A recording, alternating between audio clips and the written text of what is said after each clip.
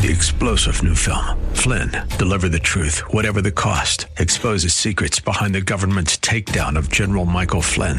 Flynn knew what the intel world had been up to. He ordered the first audit of the use of contractors. This set off alarm bells. He told the truth. He was the most dangerous person for Donald Trump to hire. They had to get rid of Flynn. Flynn, deliver the truth, whatever the cost. Available now. Watch it today. Go to salemnow.com. salemnow.com. Thanks for listening to the Town Hall Review with Hugh Hewitt podcast, bringing to you the best voices on the stories and issues that matter. Helping make it all possible is the generous partnership with the Pepperdine Graduate School of Public Policy. Here's another piece I'll trust you enjoy. So first things first, why is Devon Archer such an important witness? He was the man that got Hunter Biden on the Burisma board. He was a man who sat between Joe Biden and Hunter Biden on some of these early business deals. He was the closest business associate of Hunter Biden between 2013 and 2016, when the most controversial of the deals occurred: Romania, Russia, Ukraine, and China.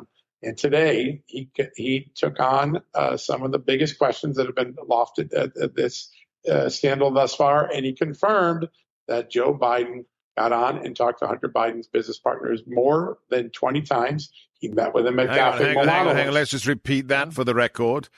A witness, closed-door testimony, Congress. Hunter Biden family insider. Yeah. Hunter Biden's father, Joe Biden, who said he's never even discussed his son's business arrangements, got on the phone with Hunter Biden's foreign business partners. That's what Archer testified. Yeah, and then there's something far more important, because it goes to the heart of that FD 1023 FBI informant report that Chuck Grassley and James Comer made public recently. Remember, there's an allegation that Joe Biden, Hunter Biden were being paid to get rid of Viktor Shokin, the Ukrainian prosecutor general who was investigating Burisma for corruption. Today, Devon Archer gave very specific testimony that in December 2015, just a few days before Joe Biden went to Ukraine and pressured to get rid of that Ukrainian prosecutor, get that prosecutor fired, that Hunter Biden was being pressured by Burisma to deal with Viktor Shokin, to take care of the problem, to get him off the plate of Burisma, who was very upset that he was continuing to investigate that Ukrainian gas firm for the idea that Hunter was being pressured just before his father took the very action that would benefit Burisma is really essential evidence. And by the way, it matches what the informant report was quoting Mykola Zlochevsky as saying. It's also very important to note, much like Joe Biden saying, I never had anything to do with my son's business. We now know that wasn't true. I never met with his business partners. We know that's not true. That during the impeachment of Donald Trump in 2019 and for every day since, all the way through the election to today, it has been reported that Joe Biden did not take any action that benefited his son's company, that the decision to fire to fire Viktor Shokin had nothing to do with Mykola Zlochevsky or Burisma. That today, Hunter Biden's former business partner, Devon Archer, who also was on the board of Burisma with Hunter, calls that into question. And I promise you, by the late end of this week, some new documents I'm going to put out from the State Department are going to further erode that story that we've all been force-fed since 2019 when Donald Trump's first impeachment occurred. Well, I can't wait for that. Whenever you come on the show, you promise amazing stories, and you always follow through on that. But why do we suppose he's prepared to do this now? Because this is not a good actor. This is an individual who has to serve at least a year and 1 day in prison for bilking, for conning a Native American tribe. So why is he suddenly dishing the dirt on his former business partners? I don't think he did it willingly. I think Congress came to it, but I think he saw it as an opportunity to tell his story on his terms. Everything has been told through other people's lens, right? The Joe Biden White House has dominated this story for years. Democrats have tried to come up with a story that clearly is not true. He wanted the American public to know before he goes to prison what really happened. And he provided the exact times and dates and names and places so that people can understand it. It's a little nuanced, right? Joe Biden doesn't get on the phone and say, hey, tell me what you need to do with this client.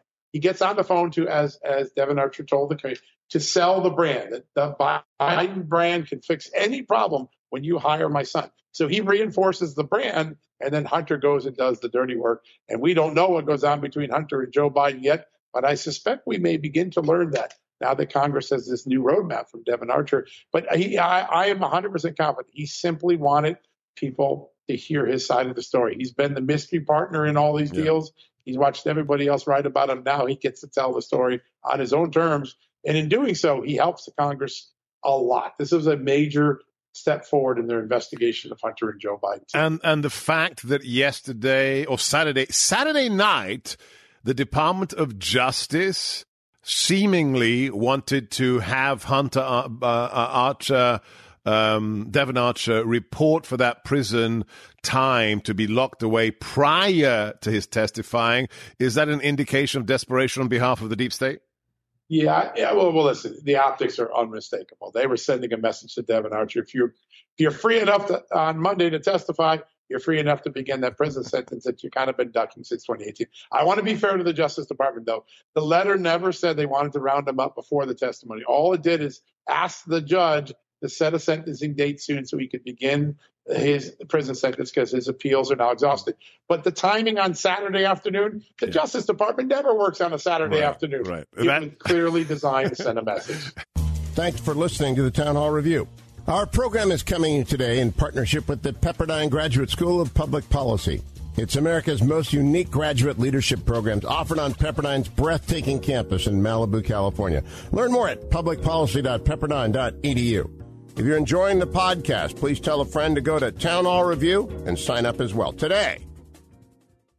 3-star General Michael J. Flynn, head of the Pentagon Intelligence Agency, knew all the government's dirty secrets. He was one of the most respected generals in the military. Flynn knew what the intel world had been up to. He understood its funding. He ordered the first audit of the use of contractors. This set off alarm bells.